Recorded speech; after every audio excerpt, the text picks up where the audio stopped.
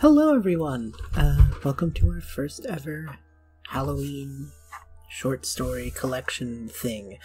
First of all, thank you to everyone who participated this year. This was super short notice, but we have a ton of submissions from the cast, from friends on our Discord server, and a couple very cool guest stars who we will get to hear from tonight. I, of course, am B, and I will be hosting this event. Though I feel like I'm not really prepared for it. I'm in my usual clothes, so give me a second. I'm gonna do a quick hold on. Okay then. Now I'm in the scary story mood, as it were, and we can begin. But I guess before we start, it's always good to do a bit of an intro, a bit of a foreword. And I know just where to find one. Strange and Scary Things by Alvin Schwartz. A foreword for scary stories to tell in the dark. Pioneers used to entertain themselves by telling scary stories. At night, they might gather in somebody's cabin or around a fire and see who could scare the others the most. Some girls and boys in my town do the same thing today. They get together at somebody's house and they turn out the lights and eat popcorn and scare one another half to death. Telling scary stories is something people have done for thousands of years, and for most of us, we enjoy being scared in that way. Since there isn't any real danger, we think it's all fun. There are a great many scary stories to tell. Ghost stories, witches, vampires, zombies, you name it. There are tales of monstrous creatures and other dangers. There are even stories that make us laugh at all the scariness. Some of these tales are very old. They're told around the world. Most have the same origins. They're based on things that people saw, heard, or experienced, or at least that they thought they did. Many years ago, a young prince became famous for a scary story he wanted to tell, but did not finish. His name was Mamilius, and he was probably 9 or 10 years old. William Shakespeare wrote about him in The Winter's Tale. It was on a dark winter's day that his mother, the Queen, asked him for a story. "A sad tale's best for the winter," he said. "I have one of sprites and goblins." "Do your best to frighten me with your sprites," she said. "You're powerful at it." "I shall tell it softly," he said. "The crickets shall not hear it." And he began. There was a man dwelt by a churchyard. But that was as far as he got, for at that moment the king came in, arrested the queen, and took her away. And soon after that, Mamilius died. No one knows how he would have finished his story. If you started as he did, how would you have told it? Most scary stories are, of course, meant to be told. They're more scary that way. How you tell them is important. As Mamilius knew, the best way is to speak softly so that your listeners lean forward to catch your sound, and speak slowly so your voice sounds scary. And the best time to tell these is at night, in the dark and the gloom. It is easy for someone to imagine all sorts of strange and scary things. The Red Eye, an adaptation of White with Red. A man went to a hotel and walked up to the front desk to check in. The woman at the desk gave him his key and told him that on the way to his room, there was a door with no number that was locked and no one was allowed in there. She explained that it was a storeroom and that it was out of bounds. She reminded him of this several times before allowing him upstairs. So he followed the instructions of the woman at the front desk, going straight to his room and going to bed. Around midnight, though, the man was woken up by the sound of opera music playing down the hall. It was close, so he got up and explored the halls in search of the music's source. He found himself in front of the door with no number. Sure enough, it was locked. He bent down and looked through the wide keyhole. Cold air passed through it, chilling his eye. What he saw was a hotel bedroom like his, and in the corner was a woman whose skin was incredibly pale. She was leaning her head against the wall, facing away from the door. He stared in confusion for a while. Was this a celebrity? The owner's daughter? He almost knocked on the door out of curiosity, but decided not to. The woman then began to dance to the loud opera music. The man watched as she moved gracefully across the room, the dance entrancing him. Her skin looked smooth, like that of a porcelain doll, and her long black hair was slick. With every step that she took, the man felt as if he were falling in love. But the more he watched, the more that feeling started to change. There was an uneasiness in how she moved, rough and painful. It was almost a cry for help. Before he knew it, half an hour had gone by. He was getting tired and was ready to head back to his room, his curiosity nearly satisfied. As he was still looking, though, the woman suddenly stopped dancing. She turned sharply, and he jumped back from the door, hoping she would not suspect that he had been spying on her. He crept away from the door and walked back to his room. The next day, he returned to the door and looked through the wide keyhole. This time, all he saw was redness. He couldn't make anything out besides a distinct red color, unmoving. Perhaps the inhabitants of the room knew he was spying the night before, and had blocked the keyhole with something red. He felt embarrassed that he had made the woman so uncomfortable, and hoped she had not made a complaint to the woman at the front desk. At this point, he decided to consult her for more information. She sighed and said, "Did you look through the keyhole?" The man told her that he had, and she said, "Well, I might as well tell you the story of what happened in that room. A long, long time ago, a man murdered his wife in there. And we find that even now, whoever stays in there gets very uncomfortable. But these people weren't ordinary. They were white all over, except for their eyes, which were red."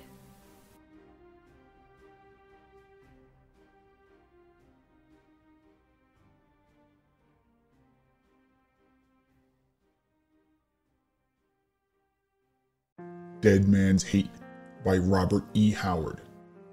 They hanged John Farrell in the dawn amid the marketplace. At dusk came Adam Brand to him and spat upon his face. "O neighbors all," spake Adam Brand, "see ye John Farrell's fate. 'Tis proven here a hempen noose is stronger than man's hate. For heard ye not John Farrell's vow to be avenged upon me? Come life or death, see how he hangs high on the gallows tree. Yet never a word the people spoke in fear and wild surprise, for the grisly corpse raised up its head and stared with sightless eyes, and with strange motions slow and stiff pointed at Adam Brand, and clambered down the gibbet tree, the noose within its hand. With gaping mouth stood Adam Brand like a statue carved of stone, till the dead man laid a clammy hand hard on his shoulder bone. Then Adam shrieked like a soul in hell, the red blood left his face, and he reeled away in a drunken run through the screaming marketplace. And close behind the dead man came with a face like a mummy's mask, and the dead joints cracked and the stiff legs creaked with their unwanted task. Men fled before the flying twain or shrank with bated breath, and they saw upon the face of Adam Brand the seal set there by death. He reeled on bucking legs that failed, yet on and on he fled. So through the shuddering marketplace, the dying fled the dead. At the riverside fell Adam Brand, with a scream that rent the skies. Across him fell John Farrell's corpse, nor even the twain did rise. There was no wound on Adam Brand, but his brow was cold and damp, for the fear of death had blown out his life as a witch blows out a lamp. His lips were writhed in a hard grin, like a fiend on Satan's coals, and the men that looked on this face that day, his stare still haunts their souls. Such was the fate of Adam Brand, a strange unearthly fate, for stronger than death or hempen noose are the fires of a dead man's hate. I am Wise Red Power 700, and I'm going to show you a story about the Kelpie. This story is written by Lando, and I hope you enjoy, because this is kind of personal to me. This is about the Scottish culture. I come from Scotland, and this is a really fun tale. Almost every Scottish loch has a monster, or at least stories about a monster. Perhaps they were just convenient tales told by grannies to stop local children playing too near the water. The most common monster in these watery warnings is the Kelpie, the water horse. The Kelpie was a creature that lived deep under the water. When it clambered above the loch shore, it changed shape to become a beautiful horse, already saddled and bridled, luring local boys and girls, young men and women, or even unwary travelers to step in the stirrups and sit on the saddle. But the minute anyone sat on the saddle, they were held fast, stuck to the horse's back. Then the beautiful horse would gallop straight into the bank, the water, and keep going, keep galloping until the rider's feet were under knees and chest, and then screaming mouth. The Kelpie would dive under the water and drown the rider in the depths of the cold, dark lagoon. This story was told that all children living near a loch were told to beware of horses they don't know, and beware of the edge of the loch. But only those with very wise grannies heard the full story, heard the Kelpies can take more than just one shape. So, I hope you enjoyed my little short story, and I thank you a lot for listening and taking the time to listen to me and my culture. Well, I'm just rambling on at this point, so have fun with other stories. The Magician's Trick by Vincent Venacava. Sorry for any mispronunciation that might have just occurred, and I'm sorry I don't often read poetry, so hopefully it still sounds alright. Without further ado, the house was packed with a crowd abuzz, for the magician's biggest show for tonight was a trick he had promised was sure to make minds blow. He toured the gallery a bit, a sly look on his face, then introduced his beautiful wife and assistant, the lovely Grace. Now gaze your eyes upon this box, extraordinary in no way, but with this trunk and my gorgeous wife we will make magic here today. He gestured the woman into the box, then went around the back, and to the shock of everyone pulled out a saw from his sack. For this amazing trick I have prepared for you, I will run my saw on through this box my beautiful Grace is in, and cut them both in two. The room was filled with gasps and groans. As he sliced and carved down the trunk, he sawed the box till his blade reached the bottom, stopping the clunk. The faces in the crowd went white. He had the audience amazed. He pushed the box apart in two. The room's tension had been raised. And now I complete my trick and open up this box. Now please be warned, the magician said. This will knock off your socks. The sly magician then hitched the latch and opened up the door, and suddenly both halves of Grace slid out onto the floor. There you have it, the magician said. An escape of tour de force. The name of this trick, if you wanted to know, I call it the divorce. We changed up the last line a little bit, because I was worried about gore. So if you'd like to read the original poem, I totally recommend it. Thanks for listening.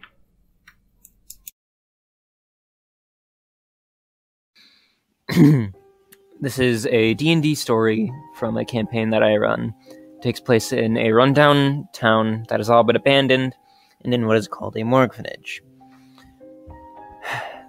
As you enter, when you look to your left, it seems like a freezer area with little square drawers that look like they can be pulled out. Roll investigation, if above 17. You, with your somehow large knowledge of this kind of area, know that this side is a morgue. If below 17, it just looks like a freezer. Maybe you could find something you want to keep inside. When you look to the right, you see what used to be a normal orphanage. There seems to be a shelf knocked over with bones underneath. underneath it. Roll either a nature or medicine check. DC 17. If above, you can tell it's a fey humanoid, maybe something like a hag raven. If below 17, you can't tell exactly what it is, other than it's a humanoid skeleton. But you can see some older beds that seem to be covered by very thick layers of dust, as if they weren't used for years. Some were rotted and broken. You also notice a rotted wooden crib towards the back of the room, also covered in a thick layer of dust. Roll a perception check, DC 14. If above, you notice a little girl in the corner, crying. You didn't notice her there at the beginning when you walked in, or while you were looking around before. Make an Arcana check, DC 18. Perception if below. You feel like there's more than just you in this room, but you can't see anyone or thing other than the pile of bones on the floor. If above Arcana, you can tell that this is some sort of, not illusion, but image of this girl. She's there, but she isn't. This seems to be some kind of magic. You have no idea what kind, as this is somewhat of a rare thing to see. If below, you can tell that there's some kind of magic going on in this room, but you don't know what it's about or what may be causing this arcane feeling. The girl says, "You're not supposed to be here. No one is supposed to be here. Unless you're a newcomer, that would explain why she hasn't gotten you. Yes, quickly, you must make your way to the capital. That's where everyone in the areas that aren't able to be inhabited by people are and have escaped her are. You must hurry before she finds you here and takes you." That is the end.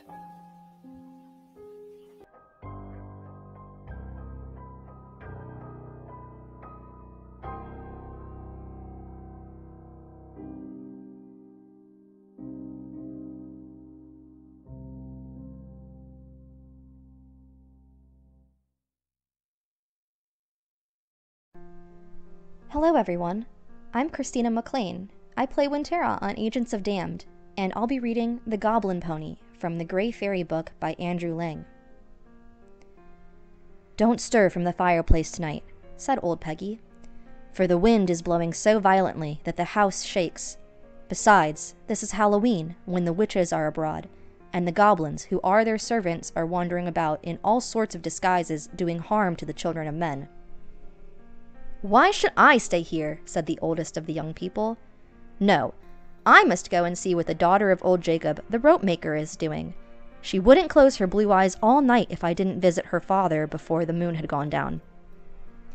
"I must go and catch lobsters and crabs," said the second, "and not all the witches and goblins in the world shall hinder me."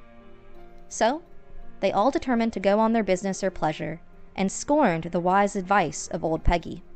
Only the youngest child hesitated a minute when she said to him, "You stay here, my little Richard, and I will tell you beautiful stories."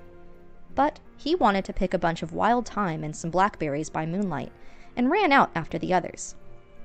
When they got outside the house, they said, "The old woman talks of wind and storm, but never was the weather finer or the sky more clear. See how majestically the moon stalks through the transparent clouds." Then, all of a sudden, they noticed a little black pony close beside them. "Oh ho," they said, "that is old Valentine's pony. It must have escaped from its stable and is going down to drink at the horse pond." "My pretty little pony," said the eldest, patting the creature with his hand, "you mustn't run too far. I'll take you to the pond myself." With these words, he jumped on the pony's back and was quickly followed by his second brother, then by the third, and so on, till at last they were all astride the little beast, down to the small Richard, who didn't like to be left behind. On the way to the pond, they met several of their companions, and they invited them all to mount the pony, which they did, and the little creature did not seem to mind the extra weight, but trotted merrily along. The quicker it trotted, the more the young people enjoyed the fun. They dug their heels into the pony's sides and called out, "Gallop, little horse! You have never had such brave riders on your back before." In the meantime, the wind had risen again, and the waves began to howl, but the pony did not seem to mind the noise, and instead of going to the pond, cantered gaily towards the seashore. Richard began to regret his time in Blackberries, and the eldest brother seized the pony by the mane and tried to make it turn around, for he remembered the blue eyes of Jacob the ropemaker's daughter. But he tugged and pulled in vain, for the pony galloped straight on into the sea till the waves met its forefeet. As soon as it felt the water, it neighed lustily and capered about with glee, advancing quickly into the foaming billows.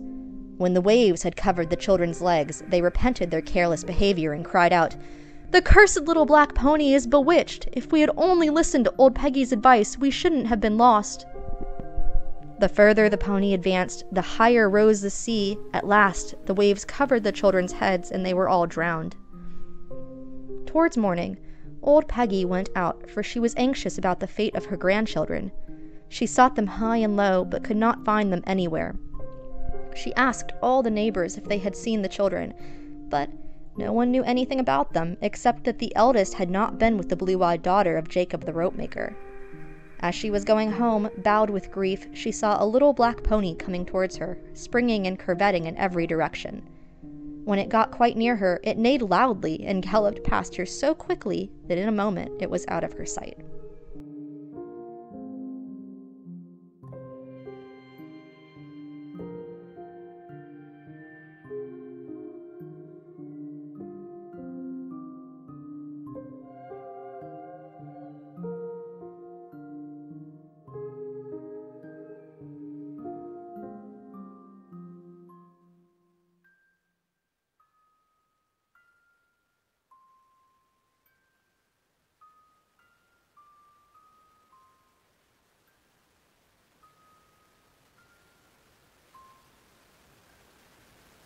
Hey, it's your girl Bumble here, and I'm gonna read you a spooky story.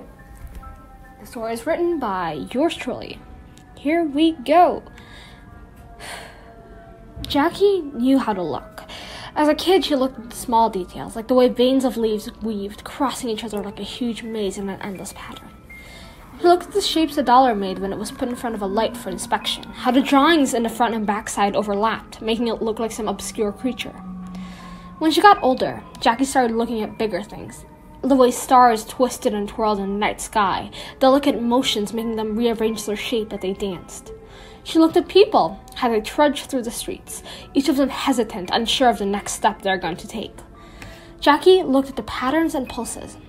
She looked at the long, elaborate rhythm everyone partakes in, though most choose to ignore. Jackie knew how to look, so she must have been aware that there was something very wrong with that bookshop. Maybe it was how the layout of the store never seemed to stay the same. Familiar bookshelves twisted into never-ending darkness, taunting her, daring Jackie to go further and further. Maybe it was how every time the cashier smiled, it never seemed to reach his eyes. They stayed static. He stayed static, and his body felt hollow as he handed Jackie her bag of books. Maybe it was the books themselves, all freshly bound up in crispy leather and inscribed with crudely drawn illustrations. Jackie, of course, didn't notice all the strange things that happened in the store. Or maybe she did, but waved them off as her unreliable mind playing tricks on her. It was a cold winter day, and the rain was pouring through the streets and alleys. Little pools of water kept expanding as the rain continued its course. Gray storm clouds unleashed their wrath on the world. On that day, Jackie found herself near the familiar bookstore. Jackie opened the steel door, which led to a barren storefront. She walked past the familiar furniture, which somewhat twisted into an unfamiliar shape. She should have walked away and disappeared into the early morning sky. But instead, she walked into me. Jackie did not recognize the man staring at her in the checkout desk. The static cashier was gone, replaced by a long man with a long velvet suit. Jackie didn't recognize the man, but said hello regardless. The man smiled, and that smile was too wide for Jackie's taste. Too many teeth. She quickly said that she was in a hurry and was just looking around for a bit. Jackie attempted to leave the store, but she was too late. I told Jackie that I actually have a book just to her liking, with soft pink clouds and big meadows people get lost in. A book about the memory of the smell of dusty old garage belonging to a stubborn father, that showed his little girl how to make a slingshot, about a boy that gave you tulips for your birthday, about a house in the countryside that you had to leave. Jackie knew how to look, so I keep her eyes hanging above the door. Sorry for the couple of interruptions and the big achoo at the end sentence. 10 years ago, I taught sophomore creative writing. 2 student stories still haunt me to this day. From u/Redgrin. Fresh out of college, I took a teaching job in a small town in central Wisconsin. In my sophomore creative writing class, I assigned a flash fiction exercise around Halloween. We'd studied urban legends and folklore, and it was the students' turn to construct stories of their own. Assignment length: 100 to 1,000 words. Directions: scare me. The submission quality was as expected. There were sophomores after all. But one story stood out halfway through my stack of papers. A piece by a quiet student named Jake. His first-person flash fiction story seemed so real. Like it was dipped in reality, a little too closely. Almost like he wasn't making it up, but had been retelling something that had happened to him. And I put it aside, impressed. Kate's submission was the paper last in the stack. I remember reading the experience vividly. The beads of sweat accumulating around my temples, the clickety-click of the red pen in my hand, and a weird feeling of dread in the pit of my stomach. I placed it on top of Jake's story and thought, what the hell am I going to do? I still have photocopies of those original stories, and I often wonder, why do I still have them? But there's something about them. They're so interconnected. There's something so raw and beautiful about them. I have a strong affinity for interesting student writing, and it'd be a shame to let these flames of these stories be extinguished. I'll share the student pieces and the subsequent events that transpired right here. I do enjoy a good story. Jake's flash fiction. My parents put Grandma Rosie in a home when she started to lose her grasp on reality, they said. I still found it cruel, but she seemed content. I remember visiting. She had an old wooden rocking chair that faced the window. Outside was nothing but flat fields of green. The green would eventually fade, and when it snowed, it was carpets of white for miles and miles. I'm not sure which season Rosie liked the most. She didn't do a lot of talking. She mainly listened to the radio. Always one station, 89.1. But 89.1 never had a signal. It was always static. Grandma listened to the static all day, seemingly waiting out her life. No one could reach her. I visited one day to drop off a box of chocolates. She rocked in her chair with large headphones over her ears, staring out of the window, watching the snow. I couldn't tell if she knew I was there. I walked over and placed the chocolates on a small table, and her hand suddenly reached out across and snatched my wrist. "Shh," she whispered. "Listen." She leaned in close. I put my ear to hers. I lifted the cup of her headphone and listened. There was only static. I was about to speak, but she covered my mouth with her hand. "Listen closer," she said. I did, but all I heard was more static. "Soon they will come," she said. "They will come to take me away." This freaked me out a little, and I went home. I told my mom and dad what happened, but they didn't think it was that weird. I kept thinking about it. One night I couldn't sleep, so I buzzed my friend Abby on our walkie-talkies. She lived across the street. She knew all about 89.1. She told me it was an old legend in our town, and you needed 2 things to explore the legend further. Face away from a closet, tune into 89.1, and listen very closely. At some point through the static, you'll hear the faint sound of an organ, distant screams, and the dragging of metal chains across a gravelly surface. The open doorway is an invitation. Keep your eyes closed, and only if you keep your eyes closed. A figure will appear and drag you into the closet. From there, your fate is unknown." "How do you know about this?" I asked. "I've heard it," she said. "Don't tell anyone. The less people that know, the better." She locked out my window and saw Abby in her bedroom. She put her finger up to her lips. "This is our secret," the walkie-talkie buzzed. For the next few days I kept thinking about the ritual, and Grandma, why would you be playing this game? I again told my parents I was worried, and they were still dismissive. I wanted to know more, so I decided to try the game myself. It was late at night, and I opened my closet door just a crack, sat on my bed with my back to the closet, tuned my radio, and put on headphones. I heard the static, closed my eyes. I sat there for a very long time, focusing very hard on the static. The longer I sat there, the more it felt like my room was shrinking. Kind of like the space was filling up with something else. Like I wasn't alone. In my headphones, I heard the distant organ, and I heard the screams that seemed far away, but sounded like they were getting closer. The screeching of metal began, and then I heard a voice. "Open your eyes." I jumped from my bed, very startled. Abby was laughing hysterically through the walkie-talkie. I looked around my bedroom. I was alone. I looked out my window and saw Abby smiling and giggling. She brought the walkie-talkie up to her mouth. "I totally scared you," she said. "There's no one there. You're such a wuss." I noticed the closet door. It was wide open, the static from 89.1 from my headphones. I was only joking, the walkie-talkie chirped. But I wasn't so sure. Grandma died 2 weeks later in her sleep. Her time had come, and I was done fooling around with legends and superstitions. Jake's story was the most interesting of the bunch. His writing needed some tightening, sure, but the ideas were there. A mysterious legend, sentimental characterization, ambiguous ending. I truly thought he'd invented the whole thing. Until I read Kate's submission. Kate's flash fiction. Panic. Fear. No one would believe me. Not ever. I told him I was joking. About everything. It helps me sleep at night.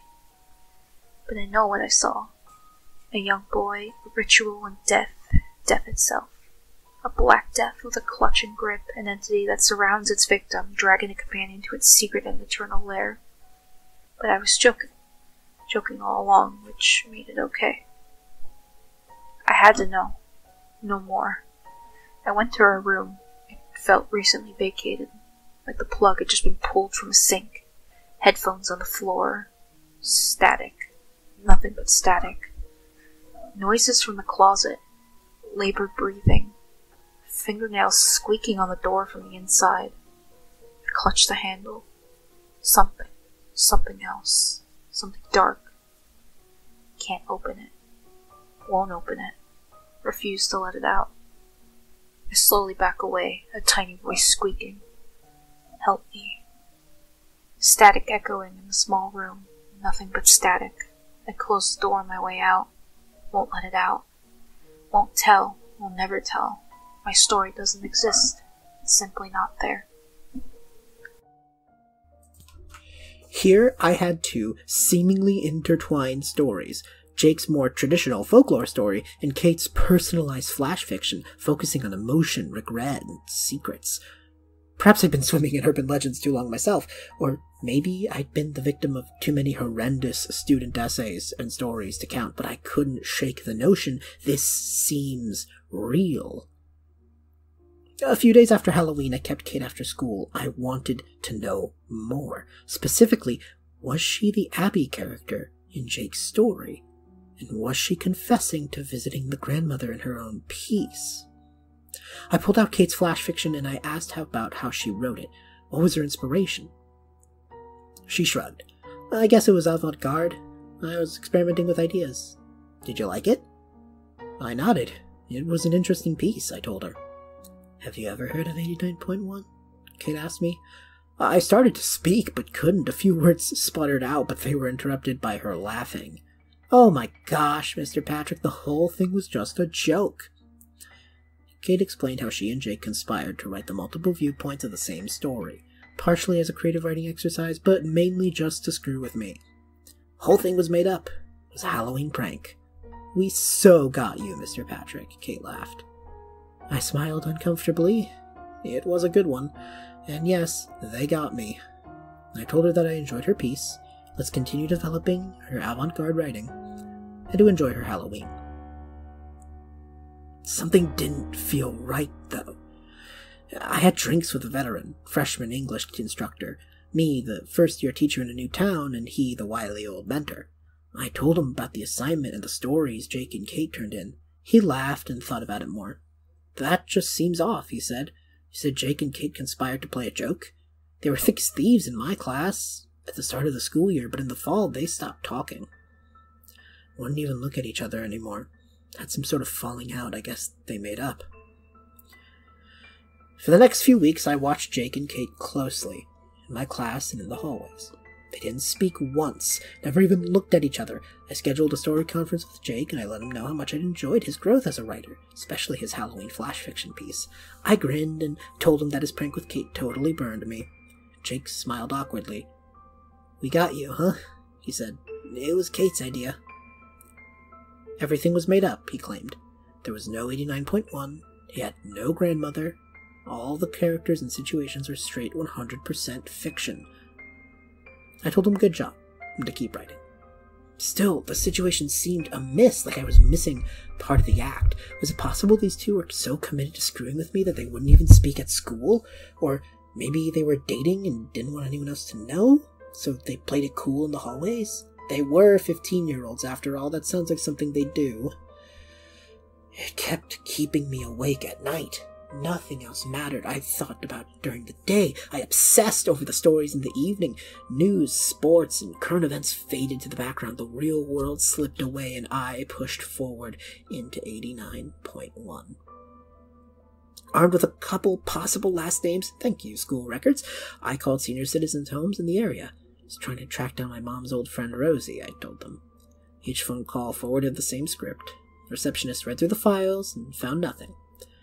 No one there by either last name. I scoured the internet and I spent way too much time in the stacks of the local library. I found no folklore or urban legends relating to 89.1, and each time I felt like quitting, I pulled out my photocopy of Kate's story. She had visited Jake's grandmother. It simply felt so real. I knew it couldn't be fake. In a last-ditch effort, I spent a lot of time alone in my bedroom, listening to the static of 89.1, with my eyes closed and the door slightly ajar. I honed in on the static. I listened deeply and intently for the chimes of the organ, the harsh and troubled screams, the clink of metal. Sometimes I'd think it was there. I just had to focus a little harder, and I'd sense a presence in my bedroom about to creep out of my closet, the dark mist waiting to drag me away. I wanted it to come, because I wanted it to be real. But it didn't come. One day, at school, I saw Jake and Kate smiling and laughing at Jake's locker. I walked past them, and Kate winked at me. That was the clincher. I finally succumbed to the notion that I'd been had. It was over. I ended my search for 89.1, I had drinks again with my colleagues, many drinks this time, and I drunkenly told him everything I'd been doing. He found my investigation ridiculous and ultimately dangerous. "You like stories too much," he said. "If I didn't know any better, it almost seems like you're trying to write one of your own. Just let it go." I pulled out the photocopied stories from my back pocket and I pressed them down on the bar, staining them with splashes of beer. My colleague picked up Jake's story and he took a look at it for the first time. His eyes skimmed the page and they stopped cold. "Wait," he said. "You never told me about Abby." I shrugged. "Abby was Kate," I told him. "It was all part of the game." "I wonder," he thought aloud to himself. After some prodding, he laid it out for me.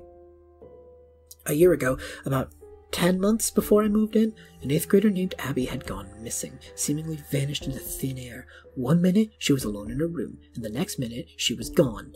Some suspected that she even ran away, but there was no clues, no evidence of foul play, no suspicious or shady family members or neighbors. She was simply gone. I read Kate's piece again, and my heart sank. The whole time, I assumed it was about her visiting the grandmother, but maybe I was wrong. Maybe the squeaks and pleas coming from the closet were coming from Abby. Kate never specified who she was visiting, or where she was.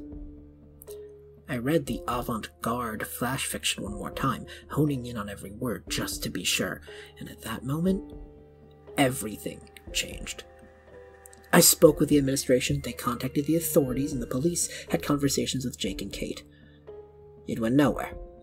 It didn't matter that Abby had lived across the street from Jake. It didn't matter that we had words on paper. They were just stories, the kids said. Only stories.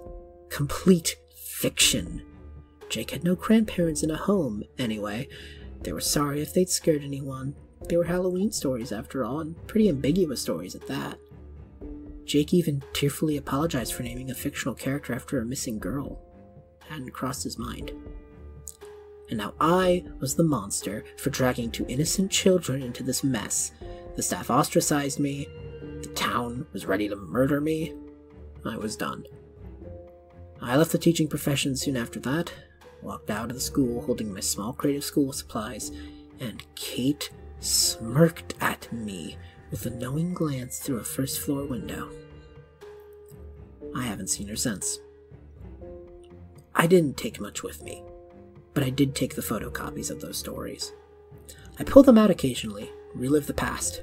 Sometimes, late at night, I've got a fire in my belly and a burning desire to travel back to that small Wisconsin town.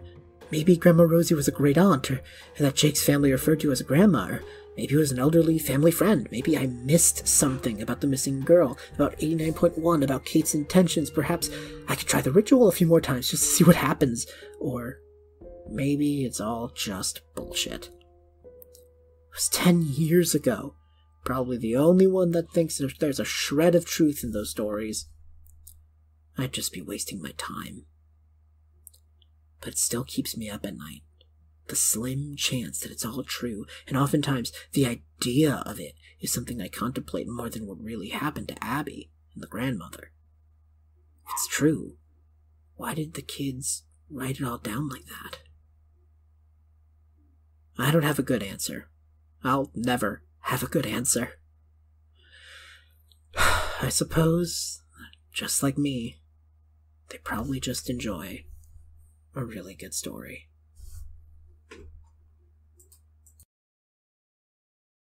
The Legend of the Mothman.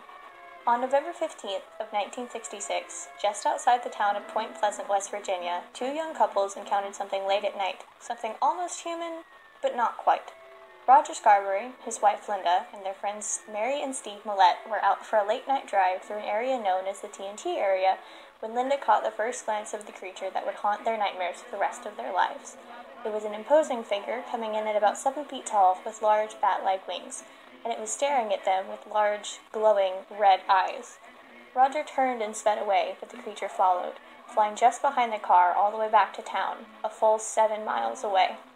The creature screeched, a high, haunting noise that sent chills down their spines as it matched their car's speed at up to 60 miles per hour.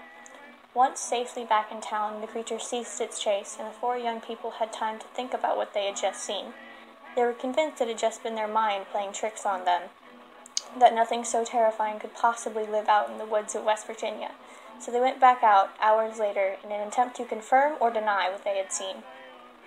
Roger's car rumbled down Highway 62 for the second time that night, but they didn't get very far before they saw the creature again. The headlights of the car illuminated the hulking figure just for a second, and it turned that skin-crawling red glare back on them once more before taking off in flight on its massive wings, disappearing over the tree line. Those 4 would never see the Mothman again, but that was not the last the world would see of the now famous cryptid. The old woman who used to live in our house kept her teeth in the basement. At least, that's where Dave and I found them when we moved in. Not real teeth, of course, dentures. Old, faded gray with sugar pink gums. We found them in stained Tupperware containers on a shelf towards the back. There were several sets in the box, some newer than others, and some were barely nubs. It didn't look like the old lady ever threw them out. All of them smelled. I wanted to toss the whole mess out. Dave talked me into leaving them. "What are they hurting?" he asked. "They're disgusting. Think of it like a little shrine to old Miss used to live here. She lived alone and died alone. At least your teeth are still with this world," Dave said, shaking the box.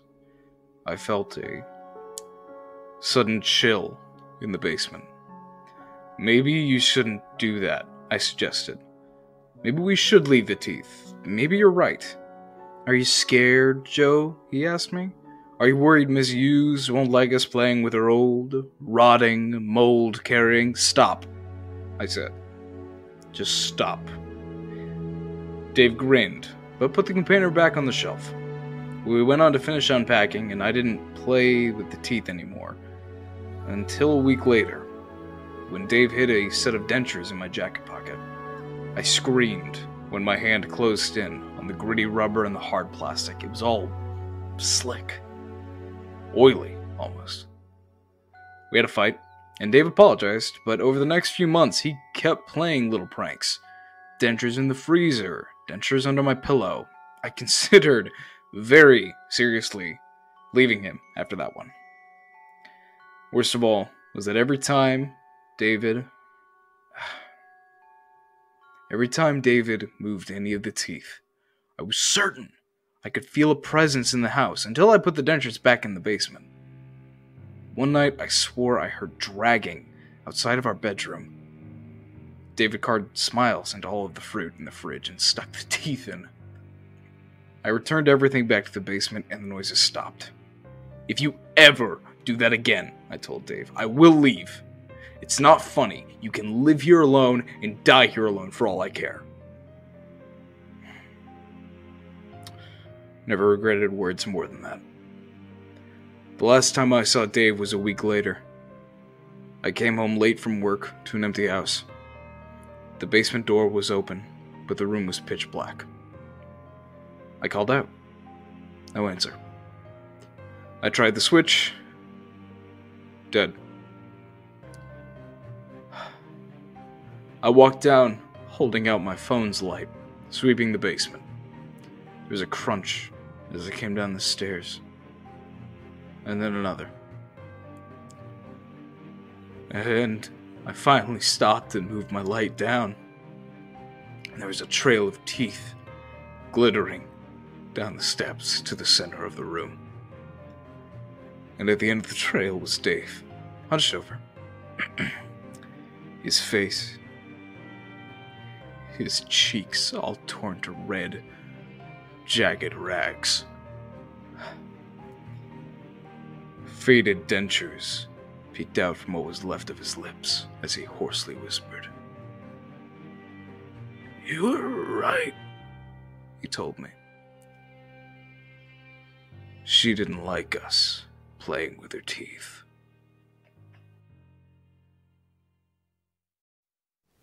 My Lost Landlady by Neil Gaiman. My lost landlady? She was nothing like you, nothing at all alike. Her rooms were damp, the breakfasts were unpleasant, oily eggs, leathery sausages, a baked orange sludge of beans. Her face could have curdled beans. She was not kind. You strike me as a kind person. I hope your world is kind. By which I mean, I've heard you see the world not as it is, but as we are. A saint sees a world of saints, a killer sees only murderers and victims. I see the dead. My landlady told me she would not willingly walk upon the beach, for it was littered with weapons, huge hand-fitting rocks, each ripe for striking. She only had a little money in her tiny purse, she said. They would take the notes, oily from her fingers, and leave the purse tucked underneath a stone. And the water, she would say, hold anyone under. Chill salt water, grey and brown, heavy as sin, all ready to drag you away. Children went like that so easily in the sea, when they were surplus to requirements, or had learned awkward facts they might be inclined to pass on to those who will listen. There were people on the west pier the night it burned, she said. The curtains were dusty lace and blocked each down-grand window. Sea view. That was a laugh. The morning she saw me twitch her curtains to see if it were properly raining, she rapped my knuckles. Mr. Maroney, she said, in this house we do not look at the sea through the windows. It brings bad luck, she said. People come to the beach to forget their problems. It's what we do. It's what the English do. You chop your girlfriend up because she's pregnant, and you worry what the wife would say if she found out. Or you poison the banker you're sleeping with for the insurance. Marry a dozen men in a dozen little seaside towns. Margate, Torquay, Lord love them, but why must you stand so still? When I asked her who stood so still, she told me to none of my beeswax and to be sure to be out of the house between midday and 4, as the job was coming and I would be underfoot and in the way. I'd been in that B&B for 3 weeks now, looking for permanent digs. I paid in cash. The other guests were loveless folk on holiday, did not care if this was Hove or hell. We'd eat our slippery eggs together. I'd watch them promenade if the day was fine, or huddle under awnings if it rained. My landlady cared only they were out of the house until tea time. A retired dentist from Edgbaston, down for a week of loneliness and drizzle by the sea, would nod at me over breakfast, or if you passed on the seafront. The bathroom was down the hall. I was up in the night. I saw him in his dressing gown. I saw him knock upon her door. I saw it open. He went in. There was nothing more to say. My landlady was there at breakfast, bright and cheery. She said the dentist had left early, owing to a death in the family. She told the truth.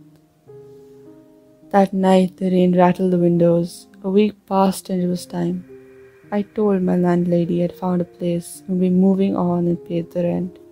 That night she gave me a glass of whiskey, and then another, and said I'd always been her favorite, and that she was a woman of needs, a flower ripe for plucking. She smiled, and it was the whiskey that made me nod and think she was perhaps a bit less out of face and form. And so I knocked upon her door that night. She opened it. I remember the whiteness of her skin, the whiteness of her gown. I can't forget. Mr. Maroney, she whispered. I reached for her, and that was forever that. The channel was cold and salt-wet, and she filled my pockets with rocks to keep me under. So when they find me, if they find me, I could be anyone, crab-eaten flesh and sea-washed bones and all. I think I shall like it here in my new digs, here on the seashore, and you have made me welcome. You have all made me feel so welcome. How many of us are here? I see us, but I cannot count. We cluster on the beach and stare at the light in the uppermost room of our house. We see the curtains twitch. We see her white face glaring through the grime. She looks afraid, as if one loveless day we might start up the pebbles towards her, to rebuke her for her lack of hospitality, to tear her for her bad breakfast and the sour holidays and our fates. We stand so still. Why must we stand so still?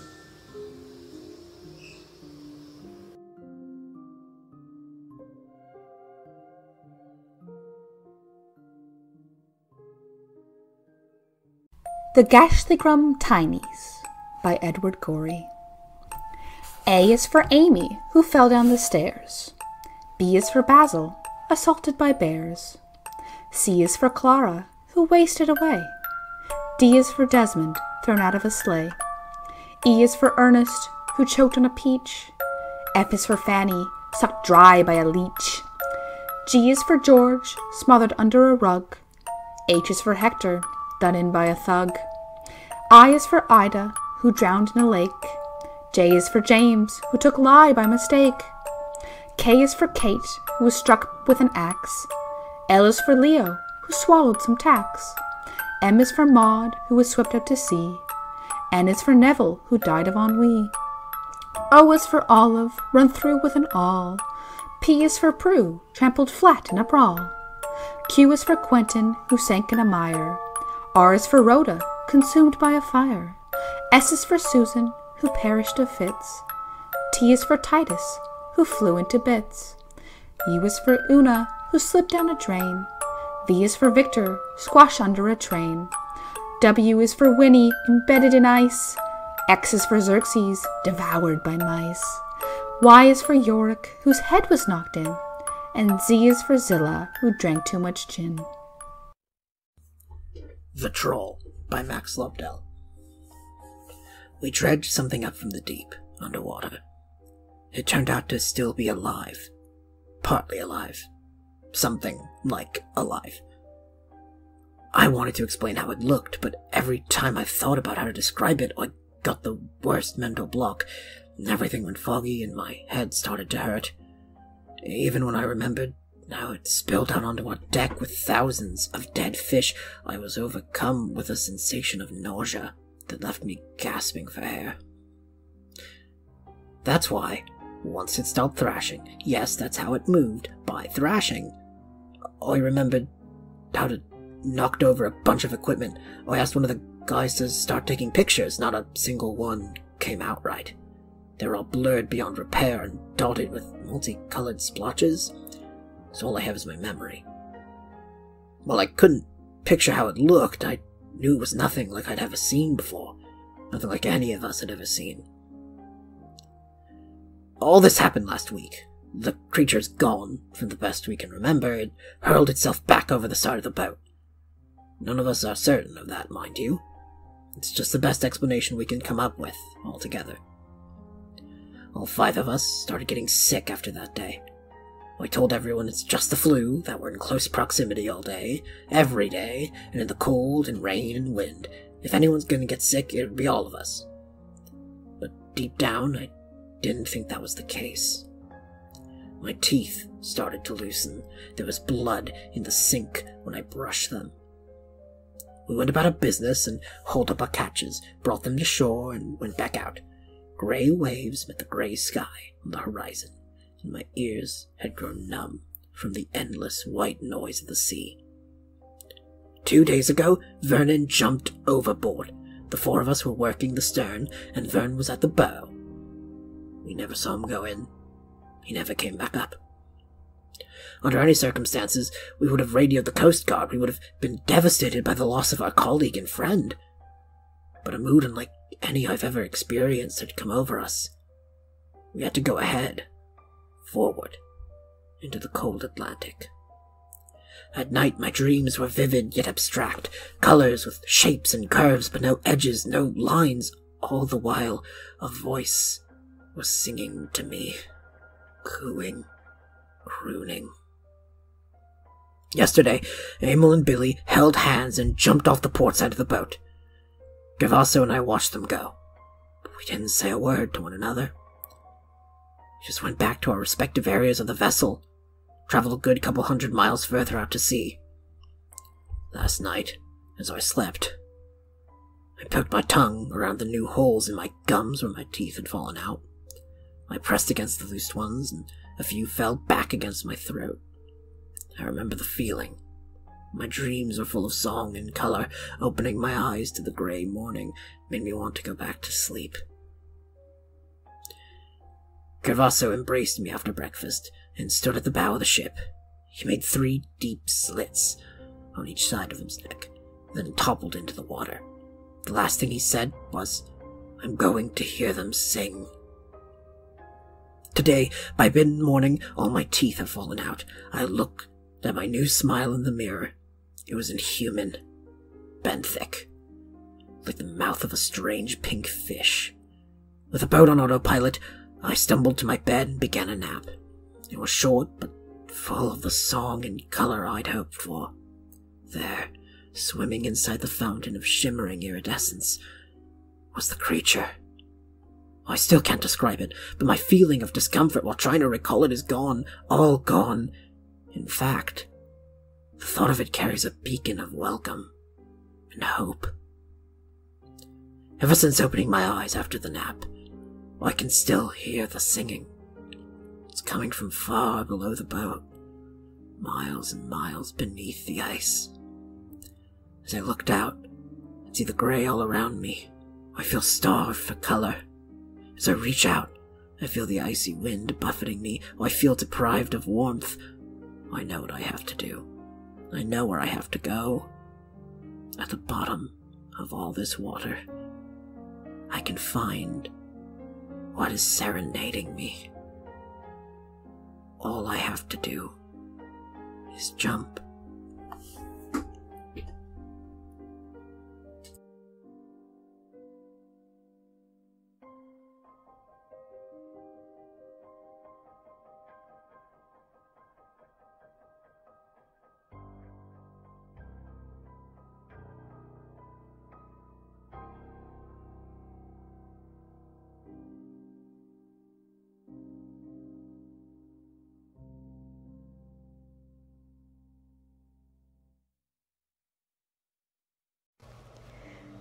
The very first house I remember living in was haunted.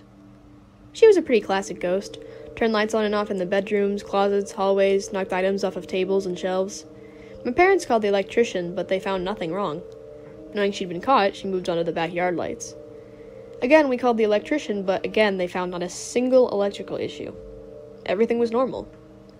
But then one night, when my mom was doing laundry, I was about 1 or 2 at the time, I slipped and fell and cut my lip on the shower railing, and though the cut wasn't very deep, it had started bleeding profusely. My dad was at work, so my mom was home alone, and when she found me, she was terrified. I was crying, so she picked me up in her arms, and was about to drive me to the hospital, but then suddenly, all of the lights in the house turned on at once, and my mom felt warm and comforted, almost as if receiving a hug. The ghost was telling her that everything was going to be okay, and just like that, I stopped bleeding. I stopped crying. I was perfectly fine. A few times after that, my mom swears she caught glimpses of the ghost, standing peacefully in a corner or moving from room to room. She appeared to be a short Hispanic woman in her older years, with round features and long black hair tied back in a braid. Unfortunately, she never told us her name, so we just started calling her the grandmother ghost. A few years later, we moved out of that house and across the street to a larger house. A young man bought the old house from us for a decent price, and it was funny, but a part of my mother missed the grandmother ghost. Then, a few weeks later, the young man showed up at our doorstep looking distraught, and he asked us if the house was haunted.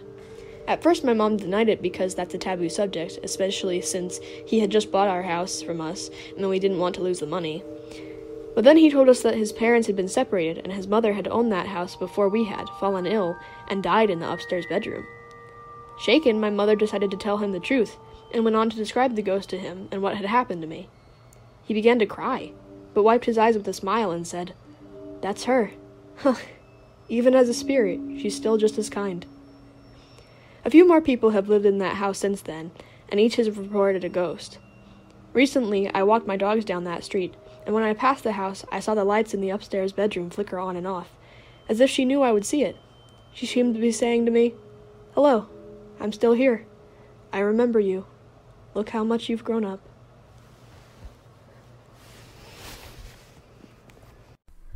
The Telltale Heart by Edgar Allan Poe. True, nervous. Very, very dreadfully nervous. I had been and am. But why will you say that I am mad? The disease had sharpened my senses, not destroyed, not dulled them. Above all was a sense of hearing acute. I heard all things in the heaven and in the earth. I heard many things in hell. How, then? Am I mad? Hearken, and observe how healthfully, how calmly, I can tell you the whole story. It is impossible to say how first the idea entered my brain, but once conceived, it haunted me day and night. Object, there was none. Passion, there was none. I loved the old man. He had never wronged me. He had never given me insult. For his gold I had no desire. I think it was his eye. Yes, it was this. He had the eye of a vulture, a pale blue eye with a film over it. Whenever it fell upon me, my blood ran cold. And so by degrees, very gradually, I made up my mind to take the life of the old man and thus rid myself of the eye forever. Now, this is the point. You fancy me mad. Madmen know nothing. But you should have seen me. You should have seen how wisely I proceeded, with what caution, with what foresight, with what dissimulation I went to work. I was never kinder to the old man than during the whole week before I killed him. And every night, about midnight, I turned the latch of his door and opened it, oh so gently. And then, when I had made an opening sufficient for my head, I put in a dark lantern, all closed, so that no light shone out. And then I thrust in my head. Oh, you would have laughed to see how cunningly I thrust it in. I moved slowly, very, very slowly, so that I might not disturb the old man's sleep. It took me an hour to place my whole head within the opening so far that I could see him as he lay upon his bed. Would a madman have been so wise as this? And then, when my head was well in the room, I undid the lantern cautiously. Oh, so cautiously, for the hinges creaked. I undid it just so much that a thin ray fell upon the vulture eye. And this I did for 7 long nights, every night, just at midnight. But I found the eye always closed, and so it was impossible to do the work. For it was not the old man who vexed me, but his evil eye.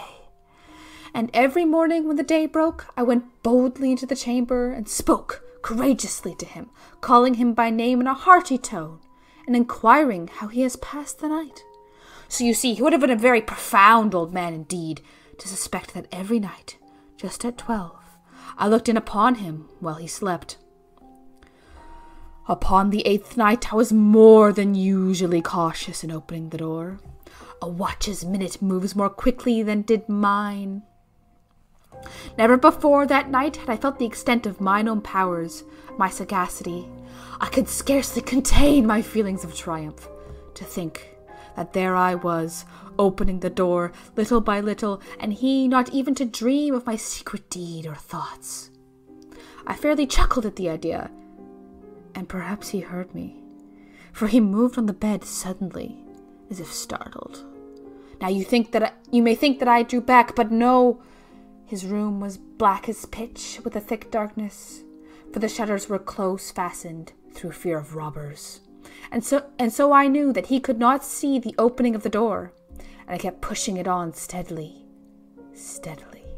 I had my head in and was about to open the lantern when my thumb slipped on the tin fastening, and the old man sprang up in bed, crying out, "Who's there?" I kept quite still and said nothing. For a whole hour I did not move a muscle, and in the meantime I did not hear him lie down. He was still sitting up in the bed listening, just as I have done night after night, hearkening to the death watches in the wall. Presently I heard a slight groan, and I knew it was the groan of mortal terror. It was not a groan of pain or of grief, oh no!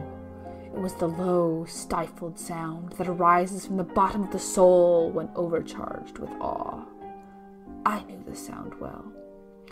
Many a night, just at midnight, when all the world slept, it has welled up from my own bosom, deepening with its dreadful echo the terrors that distracted me. I say, I knew it well.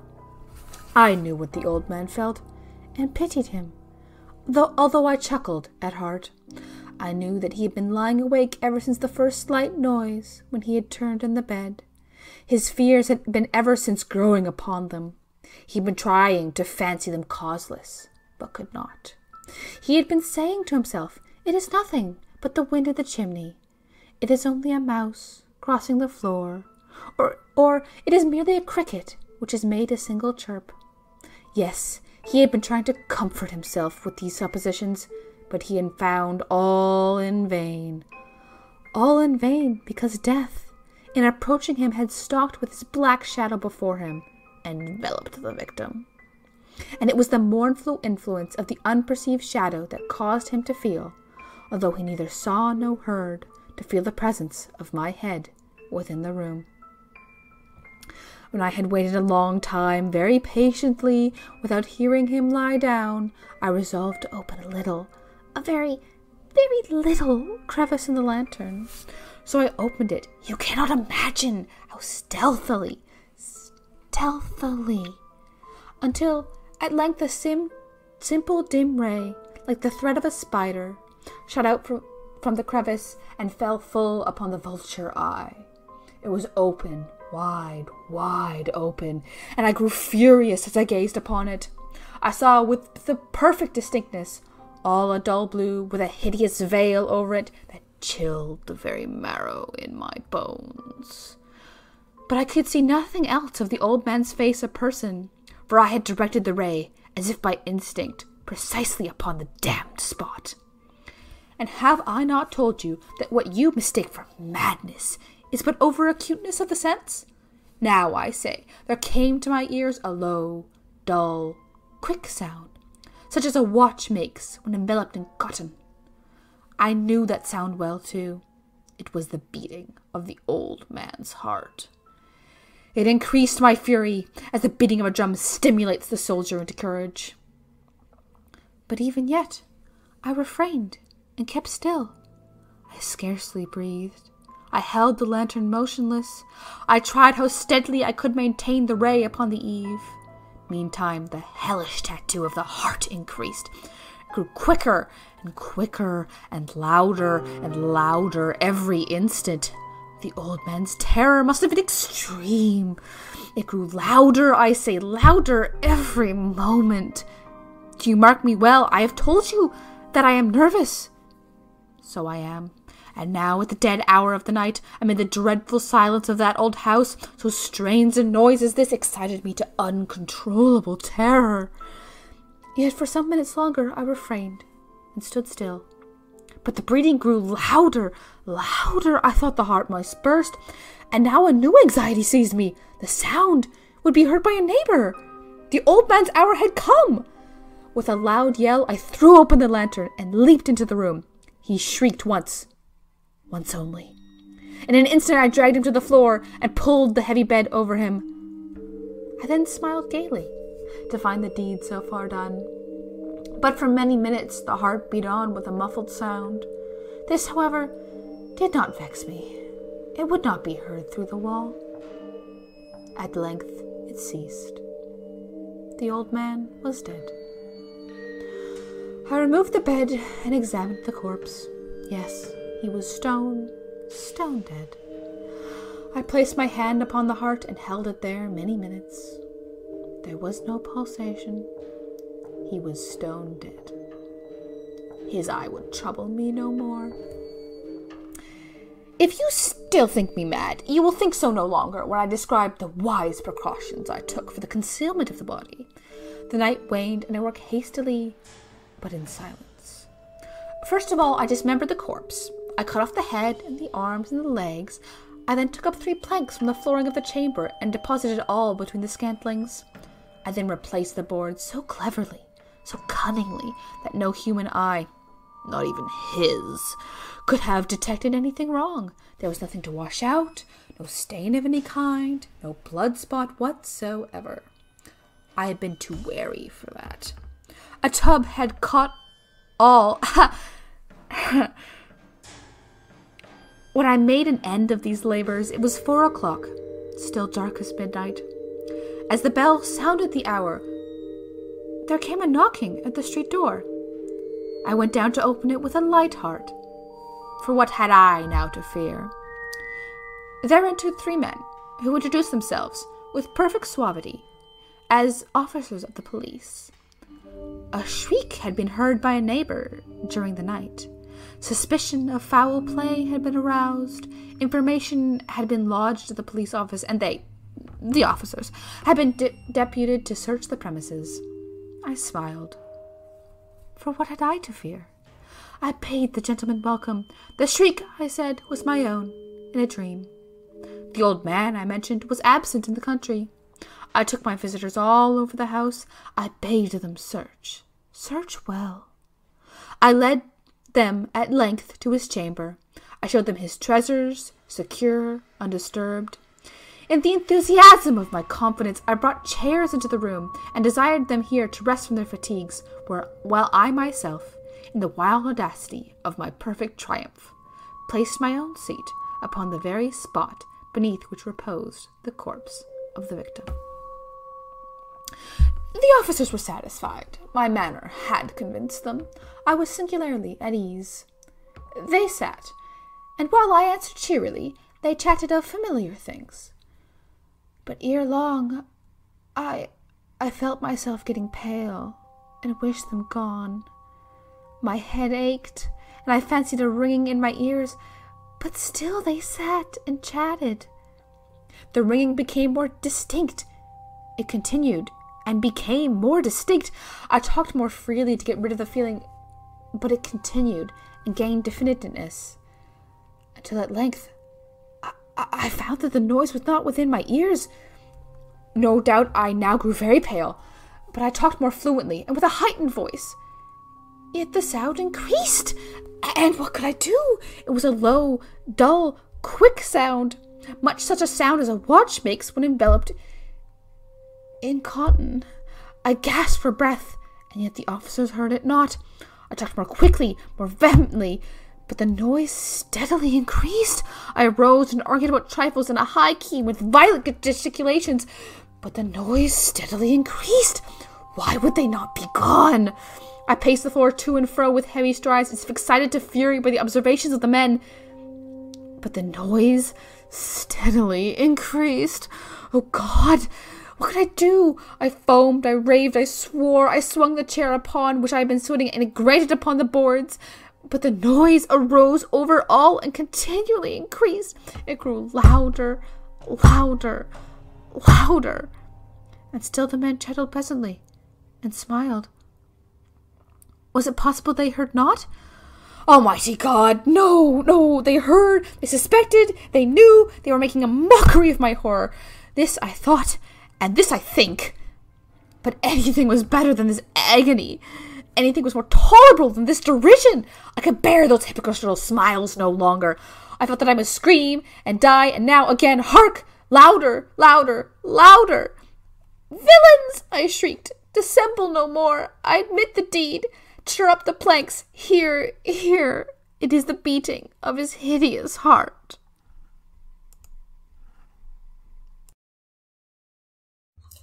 Well then, that was thrilling, wasn't it? Rather wide berth of stories this Halloween. I truly hope you enjoyed the collection. I do think they were a rather interesting bunch.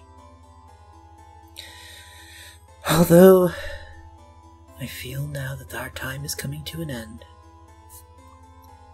But before I go and give your old narrator his form back, I suppose I have enough time to give you a story myself. Tell you one I've always wanted to tell. One that I started so many years ago and never quite finished. There was a man dwelt by a churchyard, by M.R. James. There was a man dwelt by a churchyard. His house had a lower story of stone and an upper one of timber. The front windows looked out on the street, and the back ones on the churchyard. It had once belonged to the parish priest, but since this was in Queen Elizabeth's days, the priest was a married man and wanted more room. Besides, his wife disliked seeing the churchyard at night out of her bedroom window. She said she saw... but never mind what she saw. Anyhow, she gave her husband no peace, till he agreed to move into a larger house into the village street, and the old one was taken by John Poole, a widower, and he lived there alone. He was an elderly man, kept very much to himself. People said he was something of a miser. It was very likely true. He was morbid in other ways, certainly. In those days it was common to bury people at night, by torchlight, and it was noticed that whenever a funeral was toward John Poole, he was always at his window, either on the ground floor or upstairs, depending on where he could get the better view. There came a night when an old woman was to be buried. She was fairly well-to-do, but she was not liked in the place. The usual thing was said of her. that she was no Christian, and that on such nights as Midsummer Eve and All Hallows, she was not to be found in her house. She was red-eyed and dreadful to look at. No beggar ever knocked at her door. Yet, when she died, she left a purse of money to the church. There was no storm on the night of her burial. It was fair and calm, but there was some difficulty about getting bearers, and men to carry the torches, in spite of the fact that she had left larger fees than the common for such work. She was buried in woolen, without a coffin. No one was there but those who were actually needed. And John Poole. Watching from his window, just before the grave was filled in, the parson stooped down and cast something upon the body, something that clinked, and in a low voice he said words that sounded like, "Thy money perish with thee." Then he walked quickly away, and so did the other men, leaving only one torchbearer to light the sexton, and his boy while they shoveled the earth in.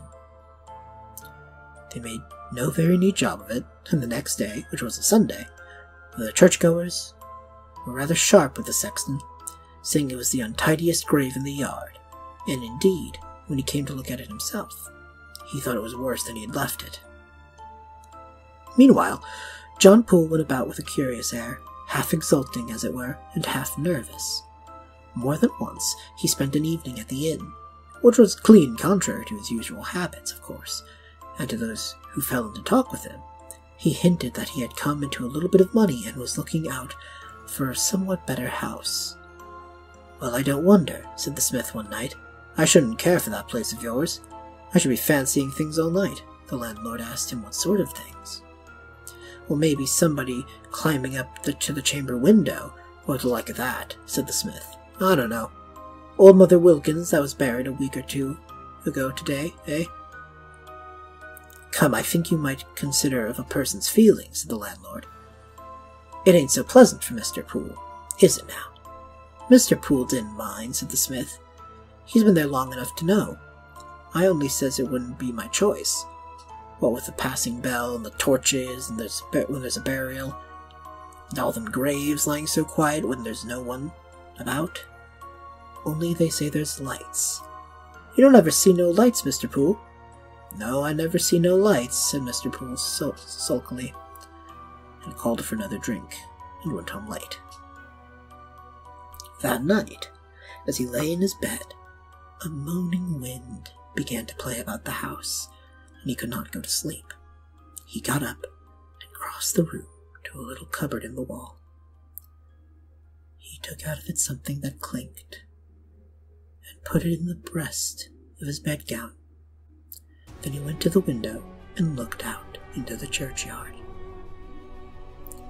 Have you ever seen an old brass in a church with a figure of a person in a shroud? It is bunched together at the top of the head in a curious way, something like that, sticking up out of the earth in a spot of the churchyard which John Poole knew very well. He darted into his bed and lay there very still indeed.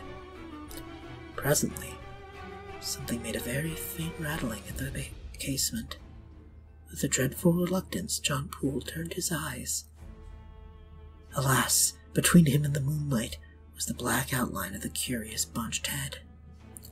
Then there was a figure in the room. Dry earth rattled on the floor. A low, cracked voice said, "Where is it?" And steps went hither and thither, under chairs. Finally, it could be heard fumbling at the door of the cupboard in the wall, throwing them open. There was a scratching of long nails on the empty shelves. The figure whipped round for an instant at the side of the bed, raised its arms, and with a hoarse scream, "You got it!" Oh, that's a favorite of mine. Shame my dear mother never got to hear it. Right, I suppose I should be giving, what was his name? Beetle? I quite didn't remember. His old form back, but if you ever wanted to hear another story, well, I think you know where to find me now. Have a happy All Hallows Eve, friends. Are we done? I didn't even realize we started. There's an extra story here I didn't remember recording. That's fine. What's one other story, right? I hope you guys enjoyed the collection. I know a lot of our friends worked really hard, really fast to make it as awesome as it is. I have so many thank yous that I'll probably be making a whole-on credits document that will be in the description of the video and in the audio form as well. It'll all be there. You'll see all the people who contributed. But some special shout-outs go to the amazing people behind the TTRPG Relief Twitter group chat. Of course, Connor from Roundtable Audio, who provided some of the music tonight. Just a whole swath of people made this happen on such short notice, and I have nothing but thanks for them all. Let us know if you want us to do this again, because frankly, I had a lot of fun, and I hope you enjoyed listening. Have a happy Halloween, everybody, and... Oh, there's a crown over here? I never really... I don't think I ever got one of those. I'm sure it's fine. I'm sure it's fine.